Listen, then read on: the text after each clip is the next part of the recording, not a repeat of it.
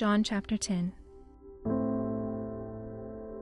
Most certainly I tell you, one who doesn't enter by the door into the sheepfold but climbs up some other way is a thief and a robber. But one who enters in by the door is the shepherd of the sheep. The gatekeeper opens the gate for him, and the sheep listen to his voice. He calls his own sheep by name, and he leads them out. Whenever he brings out his own sheep, he goes before them, and the sheep follow him, for they know his voice. They will by no means follow a stranger, but will flee from him, for they don't know the voice of strangers. Jesus spoke this parable to them, but they didn't understand what he was telling them. Jesus therefore said to them again, "Most certainly I tell you, I am the sheep's door. All who came before me are thieves and robbers, but the sheep didn't listen to them. I am the door. If anyone enters in by me, he will be saved, and he will go in and go out and will find pasture. The thief only comes to steal, kill, and destroy. I came that you may have life, and may have it abundantly. I am the good shepherd. The good shepherd lays down his life for the sheep.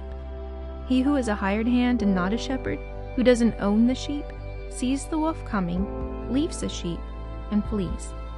The wolf snatches the sheep and scatters them. The hired hand flees because he's a hired hand, and he doesn't care for the sheep. I am the good shepherd. I know my own, and I'm known by my own, even as the Father knows me, and I know the Father. I lay down my life for the sheep. I have other sheep, which are not of this fold. I must bring them also, and they will hear my voice. They will become one flock with one shepherd. Therefore the Father loves me, because I lay down my life, that I may take it up again. No one takes it away from me, but I lay it down myself. I have power to lay it down, and I have power to take it again. I received this commandment from my Father." Therefore a division arose again among the Jews because of these words. Many of them said, "He has a demon, and he is insane. Why do you listen to him?" Others said, "These are not the sayings of one possessed by a demon. It isn't possible for a demon to open the eyes of the blind, is it?" It was the feast of the dedication at Jerusalem. It was winter, and Jesus was walking in the temple in Solomon's porch. The Jews therefore came around him and said to him, "How long will you hold us in suspense? If you are the Christ, tell us plainly."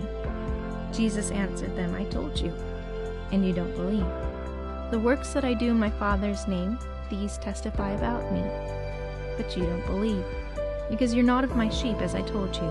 My sheep hear my voice, and I know them, and they follow me. I give eternal life to them.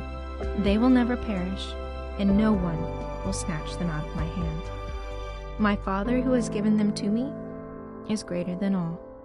No one is able to snatch them out of my Father's hand. I and the Father are one." Therefore the Jews took up stones again to stone him. Jesus answered them, "I've shown you many good works from my Father. For which of those works do you stone me?" The Jews answered him, "We don't stone you for a good work, but for blasphemy, because you, being a man, make yourself God." Jesus answered them, "Isn't it written in your law, I said, you are gods?" If he called them gods to whom the word of God came, and the scripture can't be broken, do you say of him whom the Father sanctified and sent into the world, "You blaspheme, because I said I am the Son of God"?